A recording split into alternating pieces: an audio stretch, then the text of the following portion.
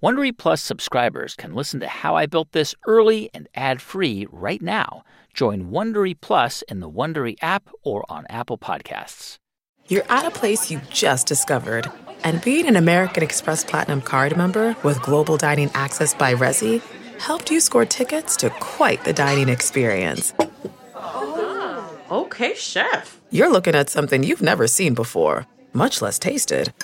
After your first bite, you say nothing because you're speechless. That's the powerful backing of American Express. See how to elevate your dining experiences at americanexpress.com/withAmex. Terms apply. Today's business travelers are finding that fitting in a little leisure time keeps them recharged and excited on work trips. I know this because whenever I travel for work, I always try and meet up with a friend to catch up, have a great dinner, or hit a museum wherever I am. So if you're traveling for work, go with the card that puts the travel in business travel. The Delta SkyMiles Platinum Business American Express card. If you travel, you know. TurboTax makes all your moves count. Filing with 100% accuracy and getting your max refund guaranteed. So whether you started a podcast, side hustled your way to concert tickets, or sold Hollywood memorabilia, switch to TurboTax and make your moves count. See guarantee details at turbotax.com/guarantees. Experts only available with TurboTax Live. Hey, it's Guy here. So before we start the show today, we are all following the news really closely, as I'm sure you are. And over the next few weeks and maybe beyond, our team will be working remotely to make sure everyone is as safe as possible. Meantime, bear with us as we work through a new reality for the time being, including figuring out new ways to do remote interviews. Now, some of the interviews you'll hear over the next few weeks were done long before anyone even heard of coronavirus, including this one today with Katya Beecham of Birchbox. And as we record new interviews in the days and weeks ahead, I'll be asking founders about how they're coping with everything that's happening right now, with the hope of hearing creative ideas that might help all of us make some sense of it. For now, if you've decided to stay home or if you have to, we will work extra hard to bring you great stories, not only on How I Built This, but on all of NPR's excellent podcasts, including Planet Money, Hidden Brain, Throughline, and Visibilia. And if you've got kids, check out our kids' science podcast, Wow in the World. Okay, now on to today's show. Every day, I was just constantly met with these logistical challenges mostly. And also, I think, some resentment of people that we were just outsiders, thinking we were so smart. Who was resentful? Some of the brands. I think we'd come in, just so optimistic and so naive, basically saying, we got this. And some people looked at us and were basically like, you know nothing. This isn't going to work. You, silly little girls.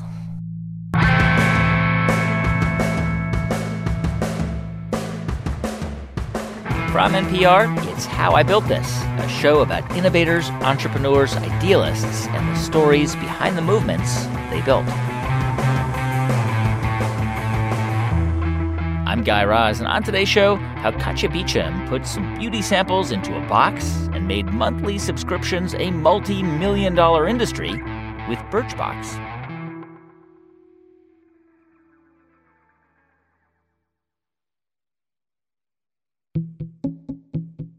So remember when it seemed like almost everything came in a subscription box? And I'm not just talking about Stitch Fix or Dollar Shave Club or Blue Apron. I'm talking about the pickles or peanut butter and jelly or the artisanally butchered meat that you can still get delivered to your door on a monthly basis.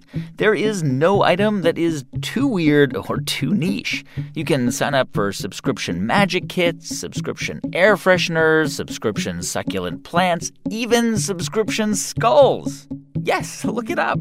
Anyway, for a time, investors threw millions of dollars at subscription boxes, kind of like how they're throwing money at podcasts right now. But eventually, of course, interest died off, and so did dozens, if not hundreds, of subscription companies. But one that's still very much with us, and perhaps one of the best known, is Birchbox, which Katya Beecham and her partner Haley Barna started in business school. And their idea to put beauty samples, the ones most people throw away, into a subscription box was the first of its kind. And it basically took off right away.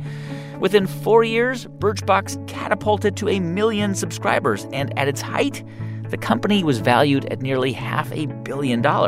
And you might think that would have been a time for high fives and celebration. But actually, behind the scenes, Katja Beecham was quietly freaking out. Despite being told how successful she was, she just didn't feel it. In fact, she felt like the company could spin out of control at any minute. And as we get into her story, we'll find out what was behind all of that. But first, let's start in El Paso, Texas, where Katja grew up. Her mom was Mexican-American and her dad was Greek. And when Katja was about 4 years old, her parents split up. And one of her earliest memories was flying back and forth between her dad in Europe and her mom in El Paso. I saw my dad in the summers, pretty much every summer since I was 4. I would fly. He lived in Germany. That's where they split up, and he stayed there. And I would fly there with my older brother. You know, you fly alone, and they put like a ticket around your neck. Yeah, they put a ticket around your neck. And back in the day, I mean, I still remember they smoked on the airplanes that were transatlantic still. Yeah. It was crazy. But we flew there every summer. And then we spent most of the time in Germany and then usually like a month with our grandparents and uncle in Greece, too. And did you like those summers? I did, almost always more in retrospect. Definitely was always anxious going because I really missed my mom and I really never wanted her to feel like alone, you know? I was so aware of her emotional state even when I was really little.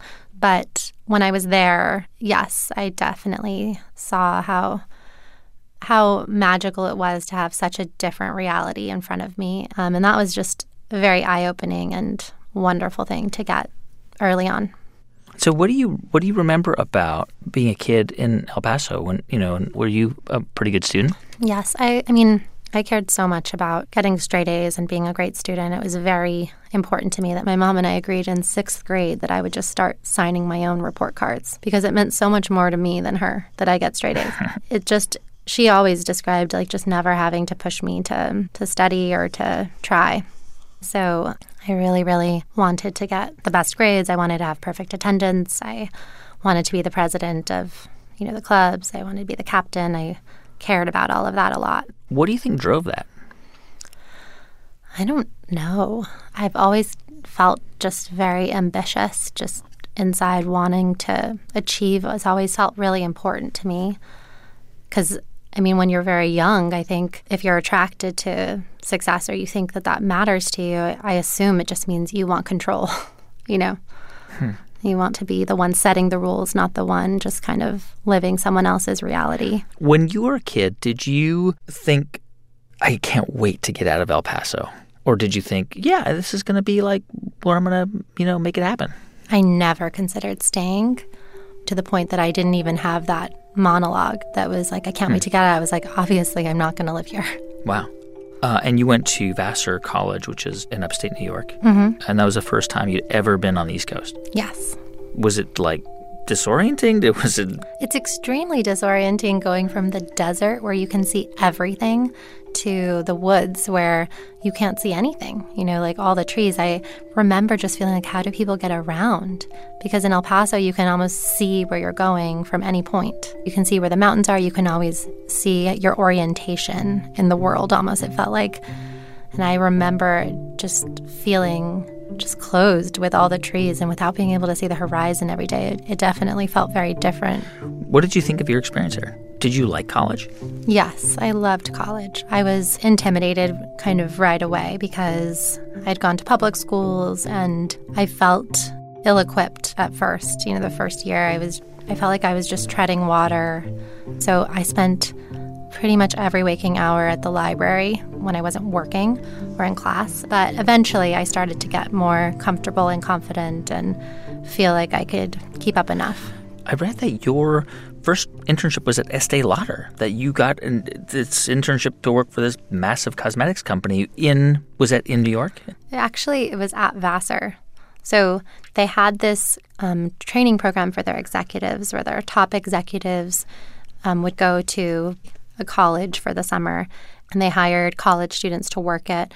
I think they gave 2 positions to Vassar students. And frankly, that was the reason I wanted it. I was, like I said, just so motivated to win things and ambitious about if something was coveted, then it must be great. And that's what drew me to it. I knew that it was going to be highly competitive, very selective. And so I decided that I wanted to do that. But you weren't necessarily interested in cosmetics. No, I would not say I was necessarily interested in cosmetics. Did you think that you were going to go and, like, what did you think you were going to do? Were you thinking, I think I'm going to get into business or finance, or did you not really know? Well, I loved economics. I mean, economics has a lot about human behavior. And I found that to be really interesting, to think about business, but through the eyes of actual behavior of people. And it felt practical. So I knew that I wasn't leaving college and going to have a helping hand. I didn't have anyone to support me, and it seemed smart for me to focus on getting a job where I could support myself. So you graduate, and I guess your first job out of school is in finance at an investment bank in New York. Yes. And then you do that for a few years and decide to go to business school in 2008 to Harvard Business School. Yeah. And what did you think when you got there? Well, it was hard. I mean, it was hard to stay on top of everything and catch up with other people who already knew about what careers existed in the world, as well as careers they wanted. But I loved it immediately. I can say that. Yeah. So I guess in the first year, they sort of have everyone take a class on entrepreneurship. It's a requirement, right? It's called the Entrepreneurial Manager. So you take this class, and what did you think? I think that I had the opposite reaction of most people, because the current chair of the department will tell you that it was the professor I had, because I was talking to him about this. But he really gave a very honest account of entrepreneurship. So he'd read the cases, and I guess he would add the color around the struggles that these entrepreneurs were facing, whether they were financial struggles or actual struggles in their personal lives as a result of it. And he really painted a picture of, this is like heartbreak. This is the most challenging, the most roller coaster filled career you could ever have. And I just found myself leaning in thinking, I found it. This is what I've been searching for, is nothing would be harder than this. Wow. Basically, you come out of that thinking, that's what I want. I want that roller coaster ride. I want the thrill. I want the triumph and the heartbreak and the joy. I want it all. I just remember thinking, this is the way I'm going to find out what I'm capable of. I mean, that's a remarkable... where do you think that came from? Was there someone or something that you felt like you wanted to prove yourself to? Was it yourself? It felt like it was myself. I think it always felt like it was inside. I'd say there's probably a little bit of me wanting to prove something to my dad that wasn't around, and wanting to prove that I was worth it, and something he missed out on. I'm sure it was a little bit of it. But I don't think I consciously was visiting that thought. It felt much more me. I've told myself the story that a lot of my ability to do this is because I wasn't ever encumbered by the expectations. I never had the pressure of you must do this, and this is what success looks like, and you will only be loved when. I kind of was so free. People would say all the time, why aren't you afraid of starting? And I didn't even relate to the question. I couldn't relate. What was so scary about starting?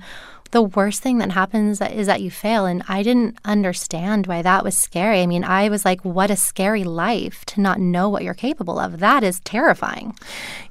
This is an important point, because I think that you can train and teach yourself to kind of be comfortable with failure. But there are some people who just, that fight or flight instinct, some people just don't have it when it comes to failure, and you probably just don't have it. I think I hated failure too. It's just what you interpret failure as. I think my conscience told me that I had already won this game. I had gotten into a great business school, and now getting to try to do something was a win. So I thought, what's next? How do you go from being interested in entrepreneurship to learning some of the hard skills? Right. So I guess at Harvard Business School, you meet a woman named Haley Barna who will eventually become your co-founder. Did you guys connect right away? Totally. We became really close friends within the first few days. We were in the same section, and we had started doing things together. Like, we had written a couple of papers together for classes that were, intended to be projects. And then Thanksgiving of 2009, we were recognizing, we're graduating in 6 months. We should learn how to write a business plan. And that's really where everything started, is we decided, let's write a business plan together. And what'd you come up with? So from there, we started talking about different ideas, and we pretty quickly landed on this question about why nobody was talking about disrupting the beauty industry. That was just on our minds, kind of this glaring industry that was massive. And everybody seemed to be tackling a lot of the other industries, and no one was touching beauty. And we got excited, and we basically came up with the idea for Birchbox that didn't have a name within 2 days, the full model. And how did the conversation even start around this idea? Well, we were very interested that it was a moment where female entrepreneurs were starting to start businesses for consumers that they could relate to. So it seemed like something was happening. People were talking about finally women starting businesses for women, or predominantly focused on a female consumer, a female buyer. And then that led us to, well, what aren't they talking about that we could relate to? Was beauty something that you were particularly interested in? No. Definitely not particularly interested in as a consumer, but I had become really interested in it from a business perspective, from that little window into it I had in my internship from Vassar at Estee Lauder. We saw that basically no beauty was sold on the internet, and it was almost 2010. It was 2%. And that was almost a jaw-dropping moment to us. Just this idea that an industry that was so big, such a huge and important industry, was not yet online. It was like a switch went off in us where we were so excited and motivated to think about why and how we could change that. It's so interesting, and we've told a lot of these stories in the show, but there was a period, I think roughly 2007 to 2010, Harvard Business School produced some incredibly successful women founders. Jennifer Hyman and Jennifer Fleiss were at the runway, Katrina Lake of Stitch Fix, Alexa Von Tobel, who dropped out, who started LearnVest. And I think in some of those other stories, there was a similar approach, where can we be disruptive? And it sounds like in your case, it wasn't like you and Haley were sitting around saying, I love makeup. Makeup's amazing. I mean, maybe you liked it or you were interested in cosmetics, but it was more like, this is an opportunity. Yeah, it was actually almost that we related on the fact that we used it, and we didn't feel smart when we used it. What do you mean? Yeah. We felt like in order to buy beauty better, in order to invest in something, we would have to do a lot of work. We would have to spend so much time to become smart consumers in beauty, and that wasn't where our passion was. That wasn't where our interest was, so we weren't going to allocate the time. So we were just going to be stuck consuming badly. That just seemed like a bad outcome. Was it just an overwhelming amount of choice? Yes, there's so much choice. It's just never-ending aisles in a store, and actually impossible to even quantify on the internet. And also, we didn't talk about this, but Haley, one of the parts of the story that was very real was I would go to her apartment all the time, and she had a very limited but really lovely selection of beauty products. Not very many, but everything she had, she was using. She didn't have this counter or these shelves of unused product. And as we got to know each other, she explained to me when I asked her about it that her best friend was a beauty editor at Condé Nast, and she would go into the beauty closet, hand choose things for Haley, and then show her how to use it. So when we came up with this idea, or when we identified the problem, we designed the experience to feel like we were your beauty editor best friend. That was what we were trying to create. And this, I think we should remind people, this is early days. Now, of course, you can go to a million websites and answer some questions, and then you get a curated box or an article of clothing or something. But then this was still pretty new. And you guys were going to be the curators. You and Haley were going to be the curators for your subscribers. Yes, but the idea was that we would curate kind of the infinite world of beauty, but then we would personalize it. So it wasn't about our tastes for everybody. It was, our tastes would help set the parameters of how far we'd go into different brands, but then you, the individual, would get it based on your beauty profile and your needs. Yeah. So just to get an understanding, was the business exactly what it became? Like, we will send out subscription boxes to people with samples of different cosmetics, and then they can go and buy them from us if they want a larger size? Yes, it was exactly that. It was, how can we help people buy beauty better and online? So we realized that the issue was that there was so much to discover in beauty that it made most people opt out in general. So we realized we had to make the option set small and kind of doable at a time, but eventually get you in front of a fair amount of product for you to be really informed as a consumer. And that led us to thinking, oh, okay, monthly, sending you 4 or 5 feels like doable. You will have time to try them all. And eventually, within a year, you'll have 60 products or so. So if you go into Bloomingdale's or Macy's or a Sephora, and then you buy something like Lancome or Clinique or something, you buy it and you spend $100, and they pop a couple of smaller tubes in your bag, and that is the sample, but it's like a gift that you get. Right. So you knew that existed, that was out there, and you thought, what if instead of it being like this special gift, we gather all these samples, we curate a box, we send it to people, and then they're exposed to the samples, and then that will be the way to get them into the product, to be a consumer of that product. Yeah, and you missed an important layer to it, which is we sold it to them. You would sell it to them, right? You wouldn't just give it to them. We'd sell it to them versus give it to them for free. And we were economics majors and nerds, and we realized that if people paid for it, the actual chance of them using it would go up. Because one of the things we revealed when we started talking to brands in the early days was that they estimated most samples were never even being opened. So when you started to talk about this idea, was it did it all of a sudden just become an obsession for both of you? Were you guys just like, oh my God, this is it? It was a nonstop conversation between us. We were super excited. I think I was a little bit more ready, immediately, naive and ready. You were like, let's do this. Let's go form an LLC and do it. Yes, I was so naive. And I think because Haley was raised around entrepreneurship, she was more, okay, well, let's see how our beta test goes. And, which helped me kind of slow down a little bit in the early days to see, did we actually have product market fit? But I was still sure. You were sure that this was going to work? Yeah. And what's the next step? Do you present it to any professors at Harvard Business School? Or we told everybody. He told everybody. He did not keep this a secret. Okay. But most people thought it was a bad idea. Most people thought it was a bad idea. Because of what? Because they didn't think consumers would pay for samples. Because it was such a dramatic change in behavior. Consumers were used to samples being free. This idea that people would pay for them, that they would give your credit card for rebilling. A lot of the professors we spoke to were men, and they didn't obviously relate to how women were buying beauty products.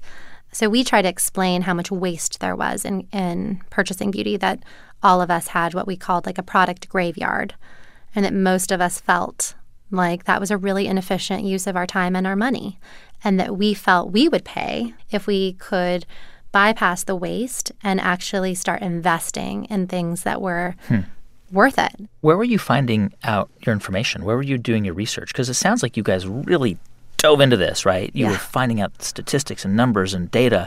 Where were you going to get that info? We got some from the library, just from having access to industry reports.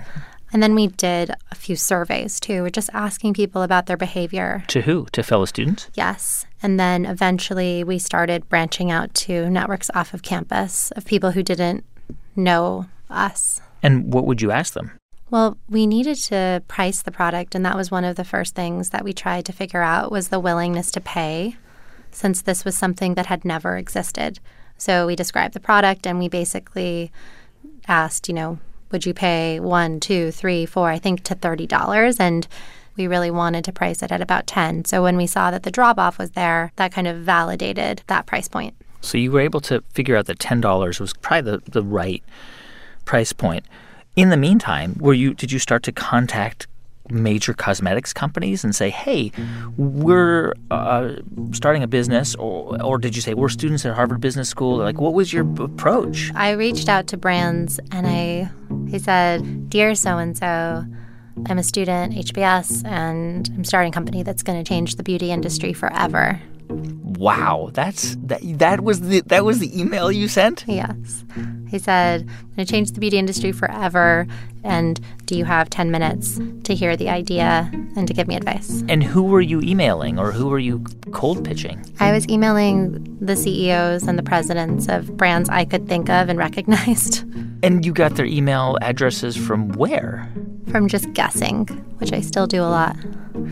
I tried like 8 email addresses. People do not do this enough. I know. It's not that hard to figure out someone's email address. It's usually really straightforward. If you don't want to be found, we should make it harder, right? All right. So you figure out who the CEOs were or the top executives, and you just started sending out emails. And did most of the people you emailed get back to you? Yes.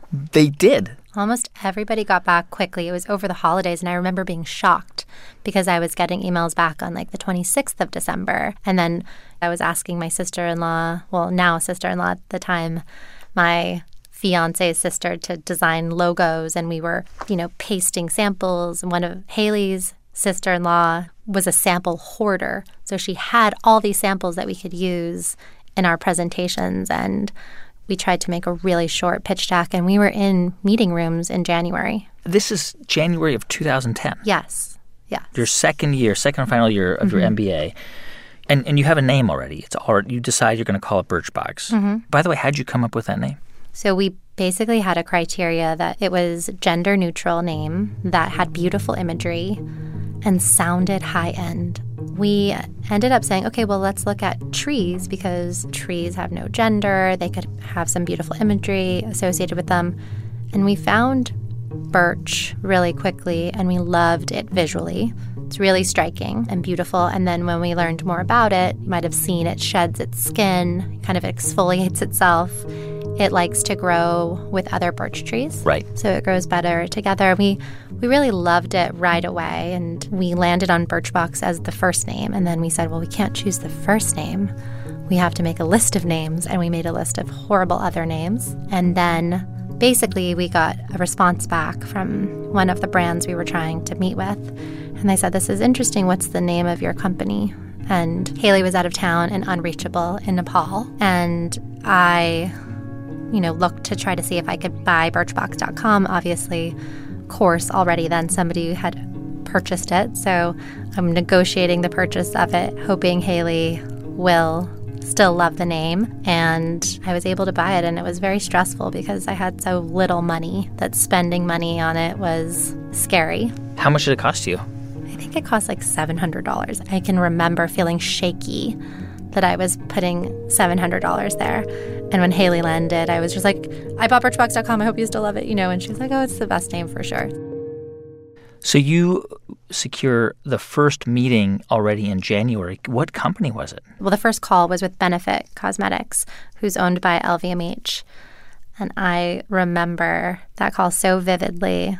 I was like pacing around, and it was so exhilarating and so exciting. And at the end of about what ended up being a 30-minute call, he was like, okay, I'm in. He said, I'm in? Yes. It was for the test for 200 samples, but, it wasn't lost on us that they were going to let us put their logo on our really janky website. And they were already a pretty big and important brand. They were going to let you put their logo on to say, this is one of the companies, one of the brands we carry. So you're basically gathering samples for your first beta test, which is going to be 200 boxes you're sending out to who, by the way, who were your 200 people? So we emailed people that we knew, and we basically said, we can't have you sign up because you know us and you'll skew the data, but will you forward this along to people? And it was just a short description and a link to a PayPal that would allow you to pay for 2 months, $20. And it just described what people would get. All right. So you get 200 people to sign up. Benefit's in. Anyone else? Yes. So because of Benefit, it was a lot easier to close other brands. We were able to work with Kiehl's, who you might have heard of, and sure. NARS. But it's kind of like raising money. You need the first person to say yes to get someone to come with you. So for the most part, most brands thought this wouldn't work. You had to educate them. You had to go to them and say, listen, this is actually the way you're doing samples is all wrong. It's all backwards. You're just giving this out after people have bought your products. Yeah. We are going to use this as an entry point, a way to introduce people to your products. Right. I mean, that is exactly what we said. They were all basically in a similar place as a lot of consumers had said, which is no one's going to pay for samples, but you seem like we could trust you with our brand. And if we're wrong, we'd like to be there for that. Did they give you the samples for free? Did they charge you? No, they gave us the samples. And then we would purchase the full size because it was from the very beginning, it was the full model, which was sampling as the appetizer. And then you can purchase anything you sample directly from us. Yeah. So this is 2010, and you have to assemble 200 boxes. And is that what you and Haley do? Do you start to, assemble the boxes by hand? Yeah. We found boxes online that would fit in the flat rate mailers, the ones that look like old school VHS size almost. And how many things were in those first 2 boxes? Like 5? 4 things. 4 samples, okay. Yes. We would have 1 makeup, 1 hair, 1 skin, and then maybe a body product or a nail product. Was it fairly inexpensive to do this? Because, you're buying some cardboard boxes. You get the samples for free, and then you're paying U.S. postage. So it doesn't sound like this was you guys had to pour a whole lot of money into this. No. So we did invest money, both of us, about $5,000 each. And that was probably money that you had saved up from your finance job? It was my entire life savings. Wow. And this is all happening in early spring 2010 when you send out the first boxes? Mm-hmm. Okay. So you're still students. You guys are still doing your exams and writing your papers, but also running this business. We're bad students at this point. I see. Okay. Barely making it into class. We're in class and running out to take calls and yes. And you do this beta, and what do you find out? We gleaned that it was a smashing success. Huh. We had 200 people participate in the beta, and at that point, we had amassed over 1,000 people on a wait list. And they found out about it just through word of mouth? Yes, just through word of mouth. And then the sample to full-size conversion was really high. It was 25% of people were purchasing full-size. 25% of people were going to a website that the two of you had set up? Yes, and it just did not look secure. Was it just a Squarespace or just something like that? No, that didn't exist. I mean, your best bet was WordPress, and that's what we had. And we had a lot of really great clip art type of stock images. Yeah. And PayPal. That's all we took.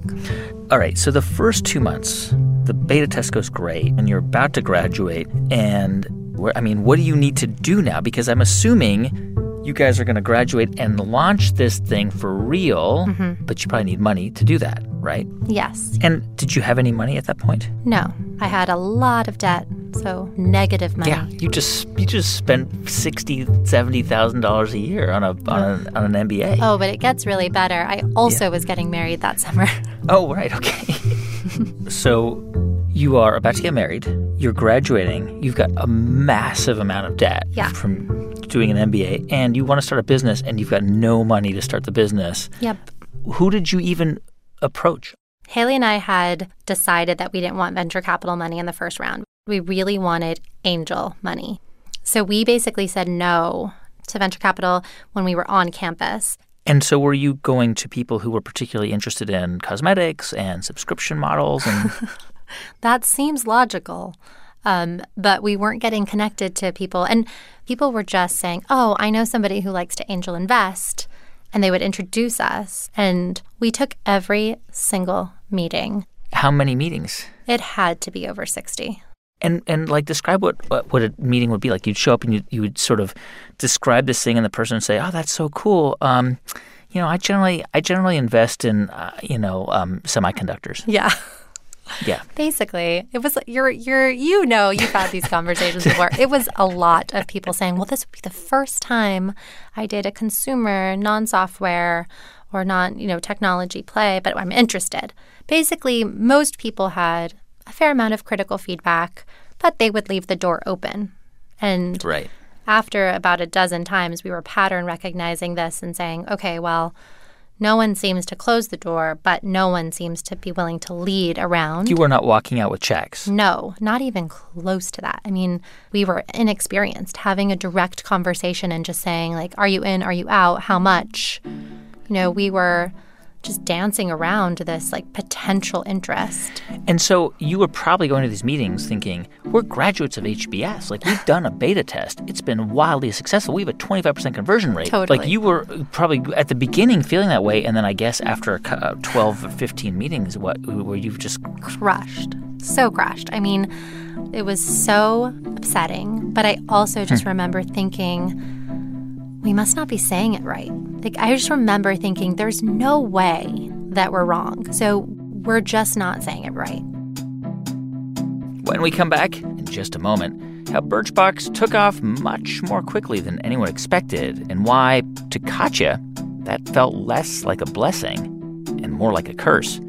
Stay with us. I'm Guy Raz, and you're listening to How I Built This.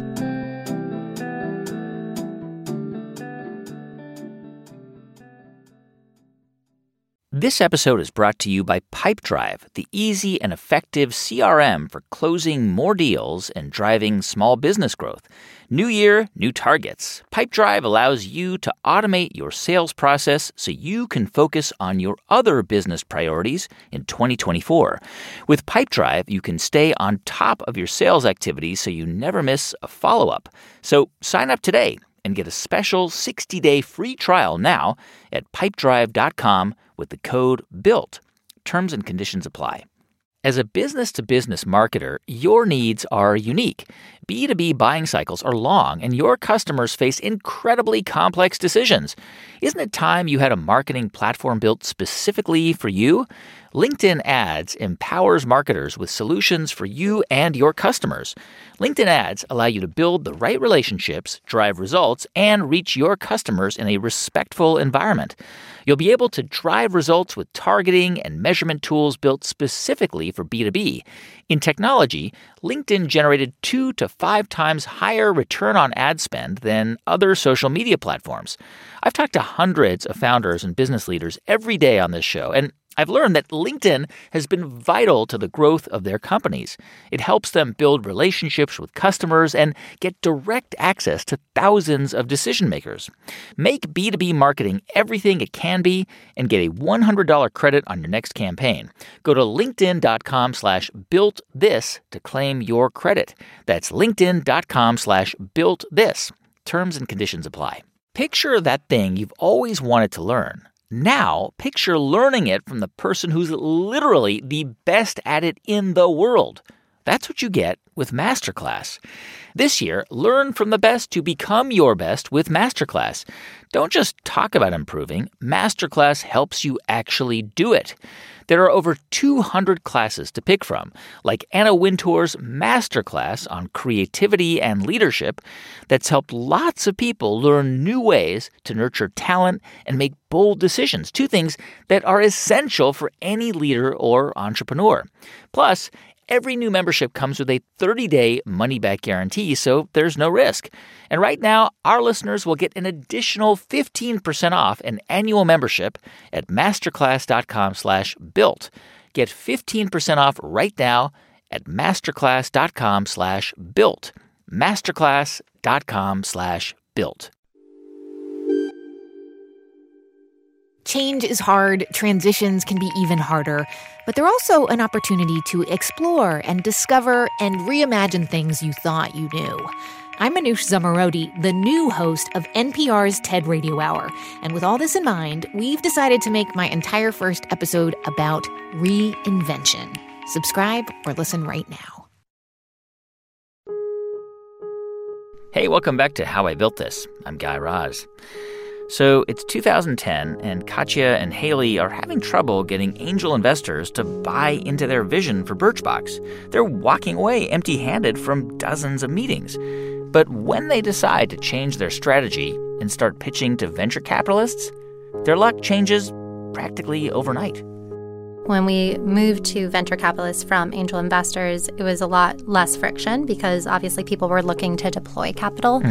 And what we did was we started meeting with people and talking to them about our plans and when we would launch and what the next steps were. And we were, on track, exceeding our targets for when we were going to launch. So we were showing that we were executing. And by the way, how much money were you looking for? When we were looking at angels, we were looking at about $500,000. And then once we decided to go to venture capitalists, we were looking at about $1 million, and we ended up raising $1.4 million. And then we basically started taking payments. I think about 3 weeks before the first box shipped, we just opened up a splash page. And with that, we had enough traction where I think it tipped the conversations over, and then we had a competitive process with a few options. So you opened up a splash page and you went to your existing customer list? Yes, to that list that had participated, but also the people who were on a wait list. We went back to them and basically said, we're here, we're launching. And at this point, everybody got the same thing in those first few boxes? Mm-hmm. Everyone got the same thing.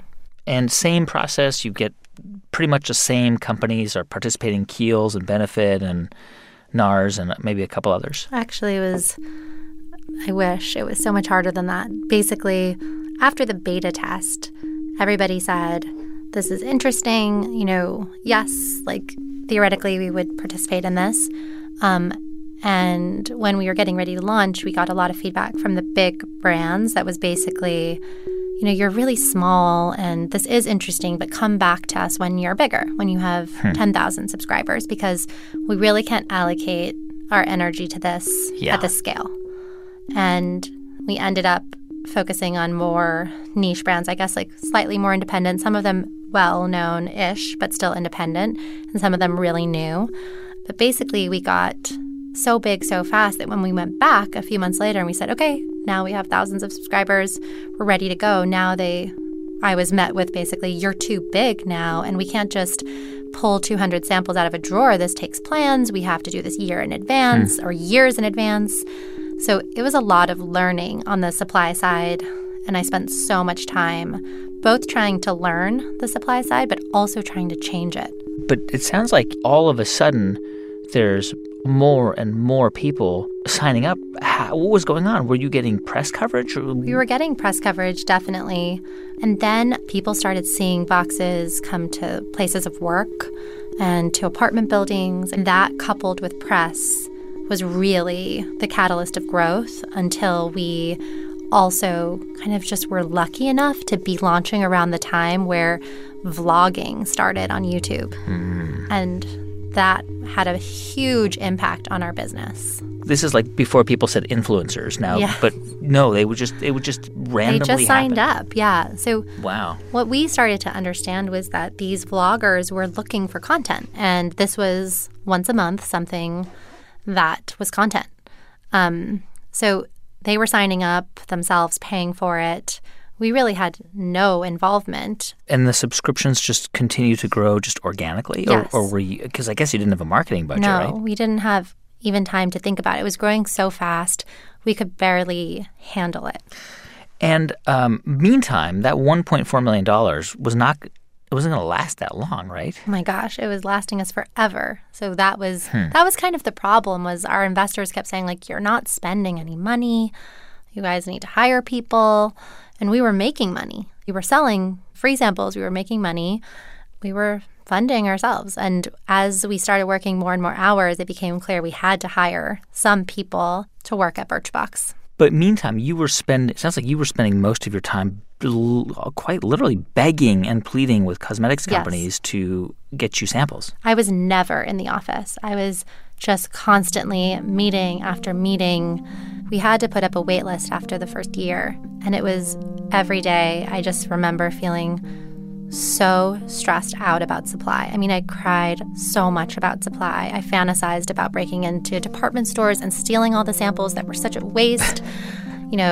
I felt like I was banging my head against walls trying to show people that people were trying to show brands that customers were willing to pay for samples. How could anyone not want to participate? I couldn't believe it. But I was just constantly met with these logistical challenges mostly. And also, I think some, resentment of people that we were just outsiders thinking we were so smart, Who was resentful? Some of the brands. I think we'd come in, probably just so optimistic and so naive, basically saying, we got this. And some people looked at us and were basically like, you know nothing. You've never worked in this industry. I've been in this industry for decades, and this isn't going to work. You, like, silly little girls. So there was some of that. And I think learning how to overcome that, learning how to build relationships, learning how to just show the humility and also come in to learn and come in to help our partners feel smart and successful was a big part of how we were able to get the relationships we needed. And without those, there is no way we would have been able to scale. We would have been able to get through any of this. And I have to assume you had to hire quickly. You guys had to really just ramp up as you're getting 100,000 and 200,000 and 300,000 subscribers. Yeah. I mean, by this point, 2011, this is a personalized service. You would send out a questionnaire, and then people would get products based on their answers. I think your first full year in business, you did like $5.5 million in revenue, which is super impressive for a first-year company. Did the success of all that attention and getting in all these subscribers make it easier to raise money? Because you did raise, I think, like $10.5 million. You did a Series A in 2011. It did. Was it just much, much easier? You can always raise money when you don't need it. And I had to learn that the hard way. Whenever you really don't need money, there it is. And that's the situation we were in. And why didn't you need money then? Because we were able to self-fund. You know, we were growing organically, and we were scrappy. We didn't need it. And obviously that made us a really attractive candidate to take some. So why did you take the money?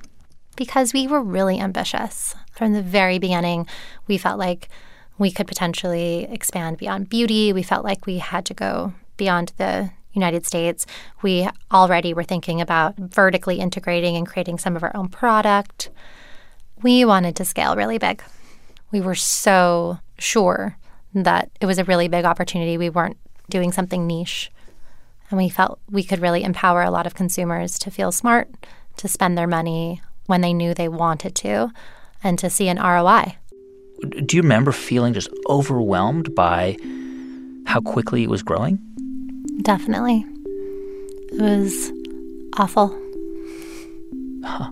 Well, yeah, what do you, I mean, because some people would hear that and think, oh my God, it was amazing, it was growing, it was incredible, but awful. It started to be scary. This thing that had never scared me started to feel scary. You know, there was just every month this chance that we wouldn't close enough product and we were going to let down customers or let down the employees now that we were now counting on us for paychecks, or let down partners. It started to just feel really overwhelming. You know, this like the world was saying that we were so good, and I felt these questions about whether there was really substance to the work I was doing. You know, I felt like I was a first-time manager. You know, I did not know how to manage and develop people.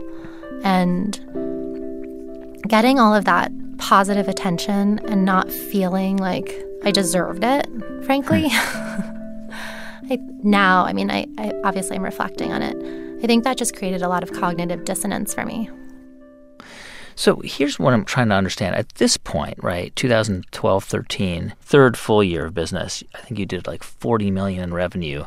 You've got venture capital firms just knocking down your door to invest, and you're growing like crazy, but you're still having this challenge with the beauty companies, right, that not all of them were on board? Or did it start to become easier? I'd say a few things happened. I mean, companies started to really believe in what we were doing, the beauty companies did, but competitors that had launched in the market really changed the dynamic because they started offering money for samples, and brands could not just get the samples paid for, but they could make money on the samples, something that we had never done. Oh, you're saying that competitors started to pay the cosmetics companies for the samples. Exactly.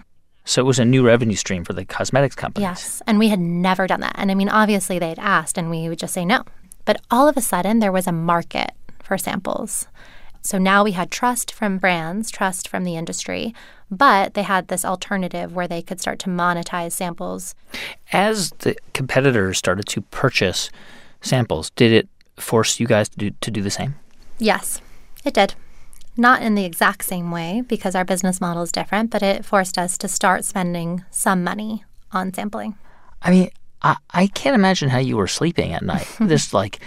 You guys were the first ones, but then you got all these competitors, and your business is growing, and you now have raised all this money, and were you just up in the middle of the night a lot?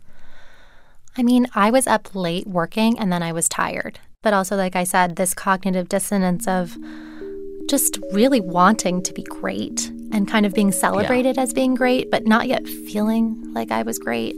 Still feeling like I had a lot to learn to even be in that category, that I had to deliver on being great as a first-time manager and entrepreneur and operator.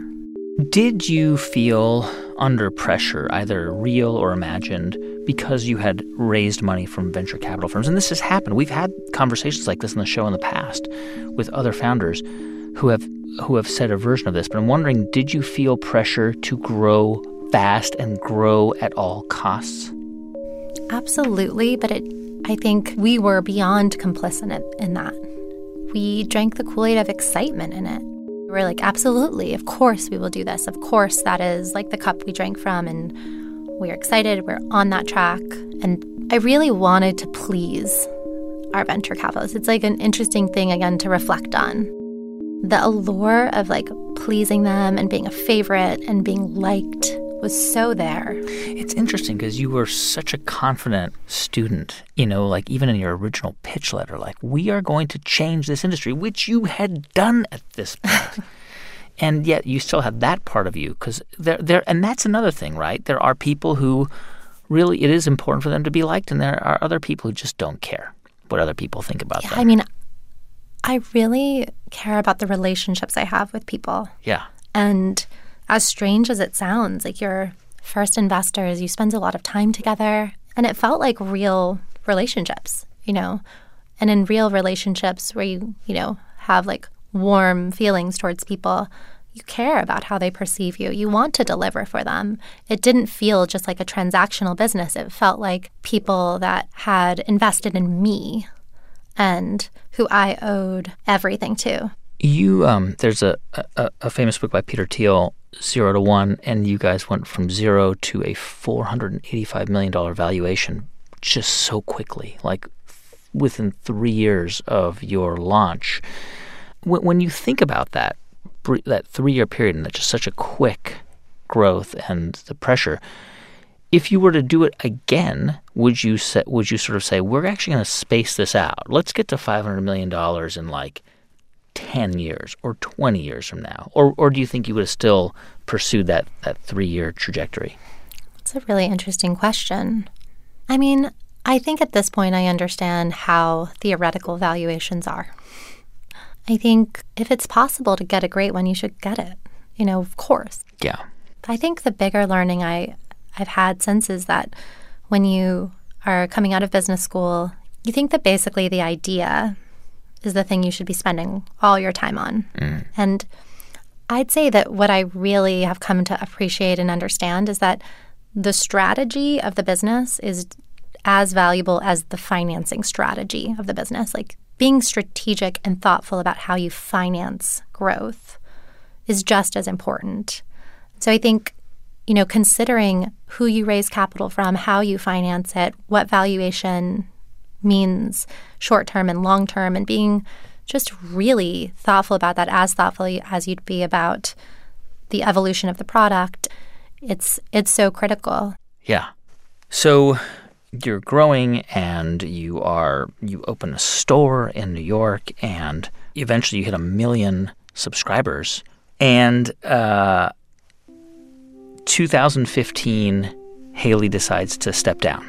She went into, I think, venture capital. She's now an investor. Why did she go?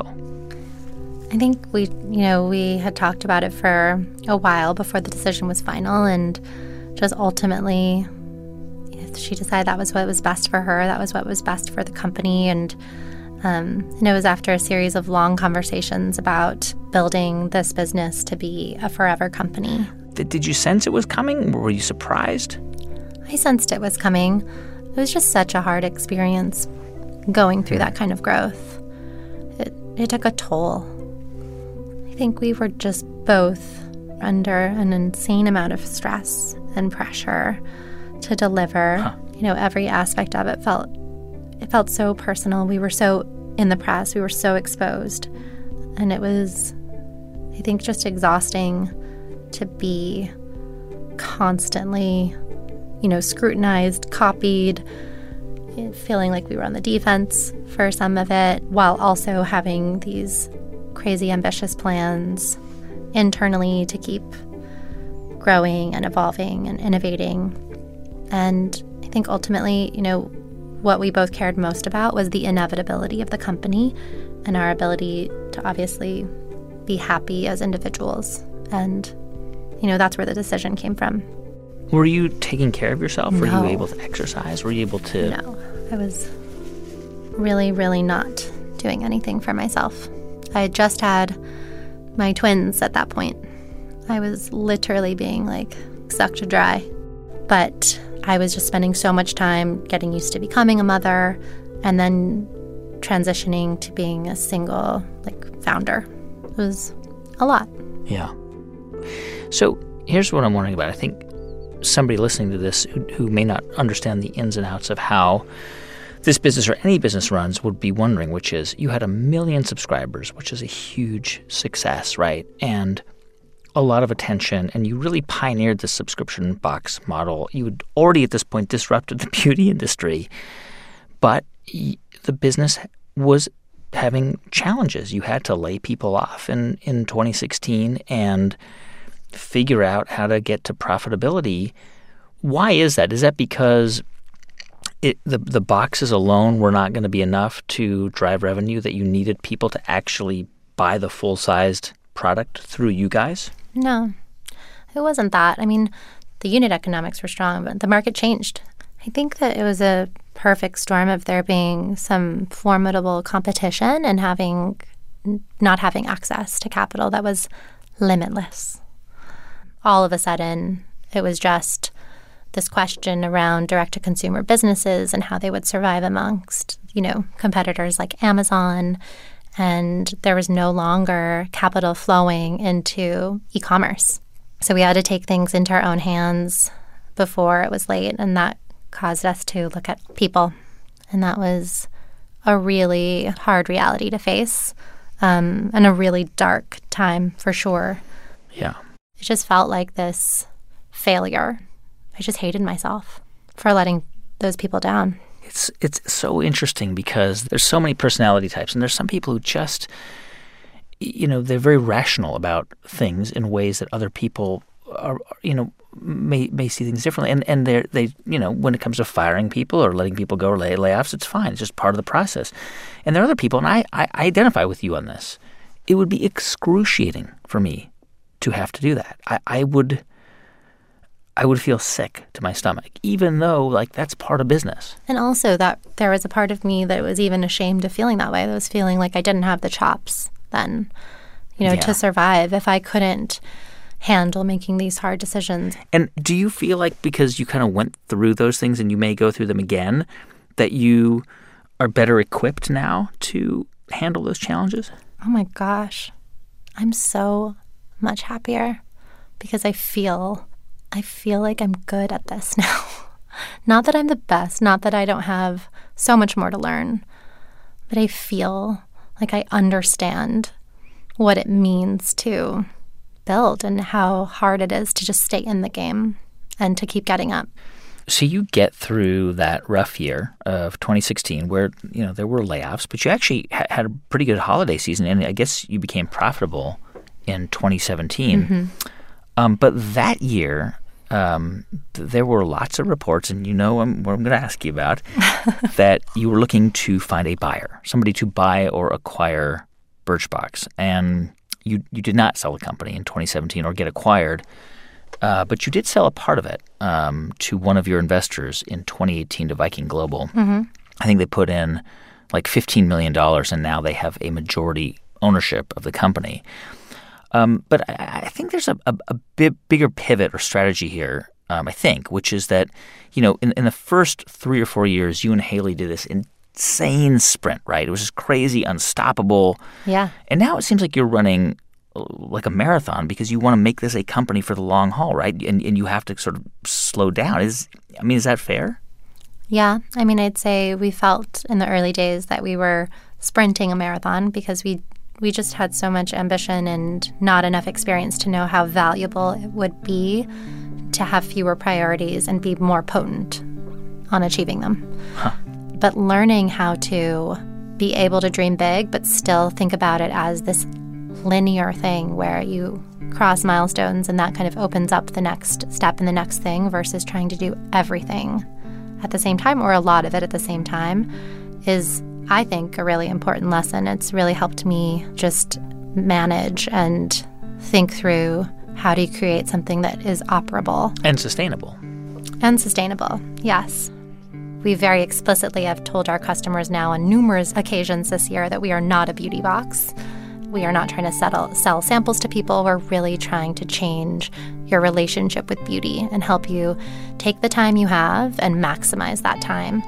And I've been so, I don't know how to say it the right way, but proud of just people embracing that because there was a long time when I was afraid that people just wanted samples in a box. You guys started a partnership with Walgreens where you are in Walgreens stores, and this is cool. This is like we've seen this with other brands, like Burt's Bees is in, CVS, and different brands have their like display areas. What so far? What do you think? Are people? Obviously great for brand awareness, right? Yes. And what are you learning from that so far? So far, what we really wanted to know was whether customers would be excited to see us there. And so far, we're very excited by the early results and early signs that there's potential to really scale in-person selling subscriptions because in person, someone can actually tell you what this is versus the 2 seconds we have to capture your attention on the internet.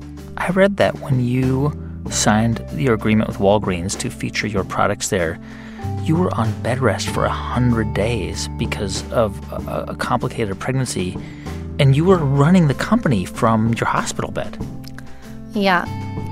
That whole experience really shaped my entire outlook on all of this, I'd say. In addition to the hard things that happened, then being in the hospital away from my other 3 kids and my husband for 100 days, and then having a very dramatic delivery. And I actually signed the paperwork right before I went under to deliver my daughter. How's your daughter doing? She's wonderful. I'm thinking about all of these women founders who were at HBS around the same time, 2007, 2010, who have had such a huge impact on the conversation around entrepreneurship. You're obviously prominent among them, Jen Hyman and Alexa Von Tobel and Katrina Lake. And I wonder, I have to assume that you take a lot of pride in that. Yeah, it is a very privileged position. I think maybe before feeling proud about it, I felt pretty shocked about it on 2 fronts, I'd say. When I realized what rare creatures we were as female founders, I wasn't as aware of that when we started. I was upset, mostly, mostly recognizing how challenging it was to really get capital, particularly later stage capital as a female founder, to be seen as both visionary and a strong operator. So that was really disheartening to me, I'd say. But yes, I do feel privilege and responsibility for trying to change that trajectory. When you think about your journey, how much of this do you attribute to just grinding away in your hard work, and how much do you think this had to do with luck? 50-50. I think it's not just grinding, but I think resilience is underestimated. To endure kind of being kicked down a lot. So when you have headwind or when you have the challenges, what do you choose to do in those moments? And I think it would be tough to imagine not building. It would be tough to imagine not trying to invent reality, to be honest. It really excites me to imagine the world I want to exist and to try to create it. Even though, some of the words you use are awful, stressful, anxiety-ridden. I mean, at the time, I'd say, nothing really rocks me now. The moments when it seemed the best are the moments that I equate with it being the worst. And feeling now that very little, frankly, can stress me out. Very little feels dramatic or awful. I have all of my faculties to attack the challenges. There still are always going to be many, but I don't feel disoriented. I don't feel drama. I don't feel desperate. I don't feel any of that anymore. I feel curious. I feel gratitude. I feel like I'm growing so much, and I love it. That's Katja Beecham. She's the co-founder of Birchbox. And since 2010, at least 7 former Birchbox employees have gone on to start their own companies, including a makeup line called Live Tinted, the furniture brand Maiden Home, and a facial spa called Glowbar. And all 7 of those founders have been nicknamed the Birchbox Mafia.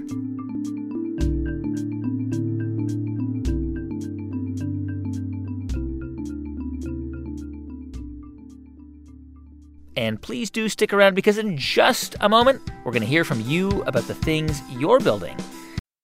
Hey, so if you're a business owner or hiring manager struggling to attract and retain top talent, it's no secret that finding the right employees and keeping them engaged can be an uphill battle.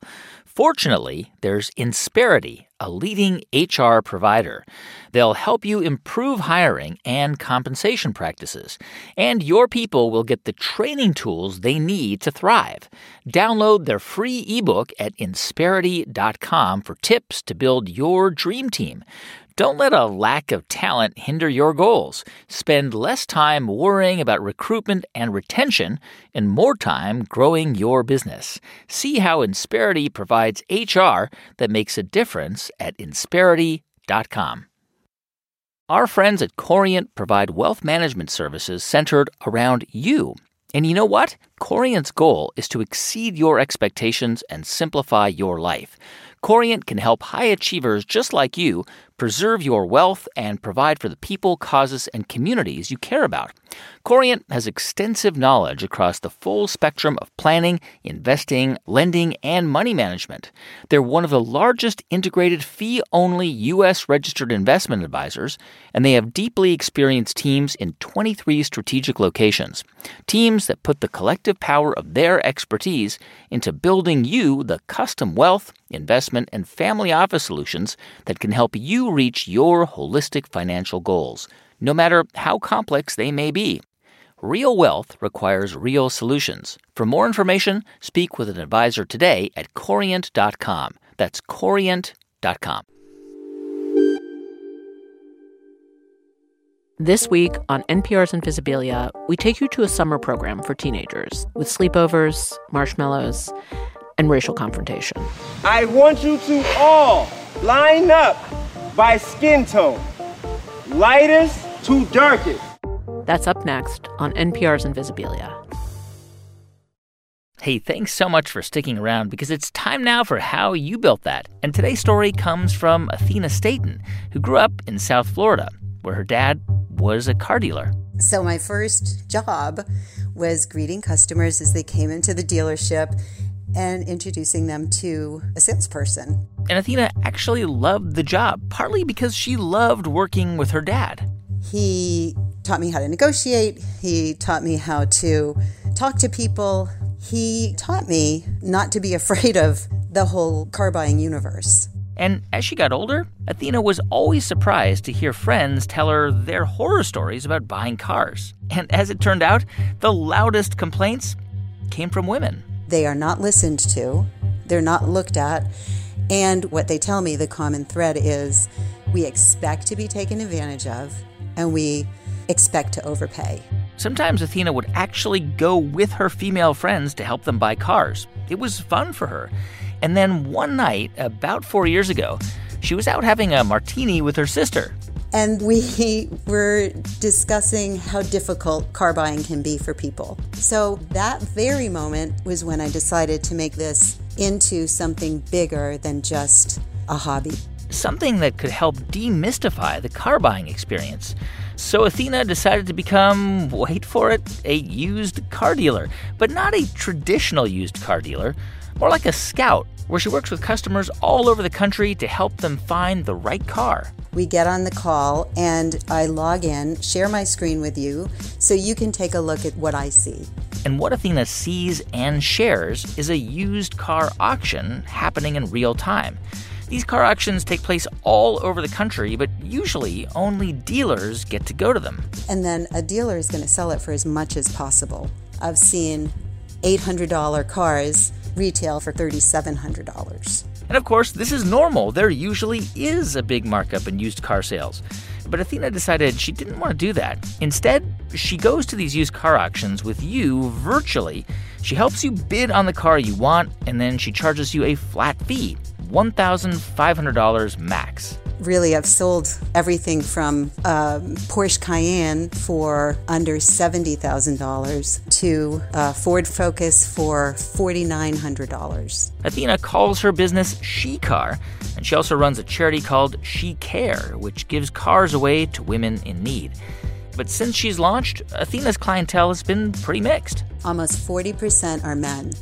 And not one man has ever questioned the masculinity of buying a car from SheCar. Athena says in the year and a half she's been in business, she's moved about 100 cars, which adds up to over $1 million in sales. There are some people that had such a great purchase experience that I still giggle because I know what a great deal they got. Like, you should giggle every time you get in your car. If you want to find out more about SheCar or hear previous episodes, head to our podcast page, howibuiltthis.npr.org. And of course, if you want to tell us your story, go to build.npr.org. And thanks so much for listening to the show this week. You can subscribe wherever you get your podcasts, and while you're there, please do give us a review. You can also write to us at hibt@npr.org. And if you want to send a tweet, it's at howibuiltthis or at Guy Raz. Our show was produced this week by Candace Lim with music composed by Ramtin Arablouei. Thanks also to J.C. Howard, Julia Carney, Neva Grant, and Jeff Rogers. Our intern is Rainey Toll. I'm Guy Raz, and you've been listening to How I Built This.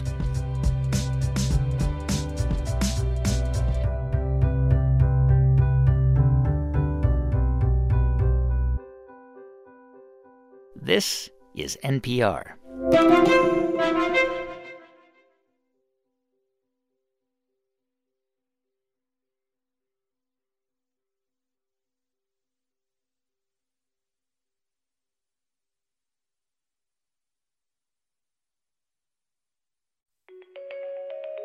Your next great read is out there waiting for you, and NPR can help you find it. Visit npr.org/bookswelove to browse hundreds of books we loved published this year, plus thousands in our archive. And, books make great gifts for everyone on your holiday shopping list.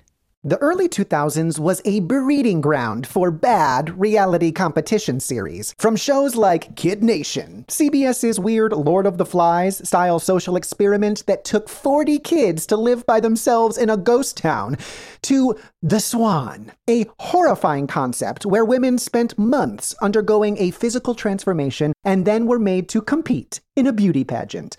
Hi, I'm Misha Brown, and I'm the host of Wondery's podcast, The Big Flop. Each episode, comedians join me to chronicle one of the biggest pop culture fails of all time and try to answer the age-old question, who thought this was a good idea? Recently, on The Big Flop, we looked at the reality TV show The Swan. The problem, this dream opportunity quickly became a viewing nightmare. They were isolated for weeks, berated, operated on, and then were ranked by a panel of judges. Follow The Big Flop on the Wondery app or wherever you get your podcasts. Hey grown-ups, the Cat in the Hat Cast is a new podcast from Wondery, perfect for the whole family. Join the Cat in the Hat and your favorite Dr. Seuss characters as they get whisked away on a new adventure every week. Fish dreams of creating his very own polite and quiet podcast. That is, until he gets a surprise visit to his Fishbowl podcast studio from the Cat in the Hat himself, and it becomes very clear that the cat has other plans for the podcast. And those plans are the opposite of quiet. Sing along to new favorite songs, try your luck at Titanic tongue twisters, have some fun with wondrous wordplay, and most importantly, bring your family along for all of the adventures in the Cat in the Hat cast. Follow the Cat in the Hat cast on the Wondery app or wherever you get your podcasts. You can listen to the Cat in the Hat cast early and ad-free on Wondery Plus. Join Wondery Plus in the Wondery app or on Wondery Kids Plus on Apple Podcasts today.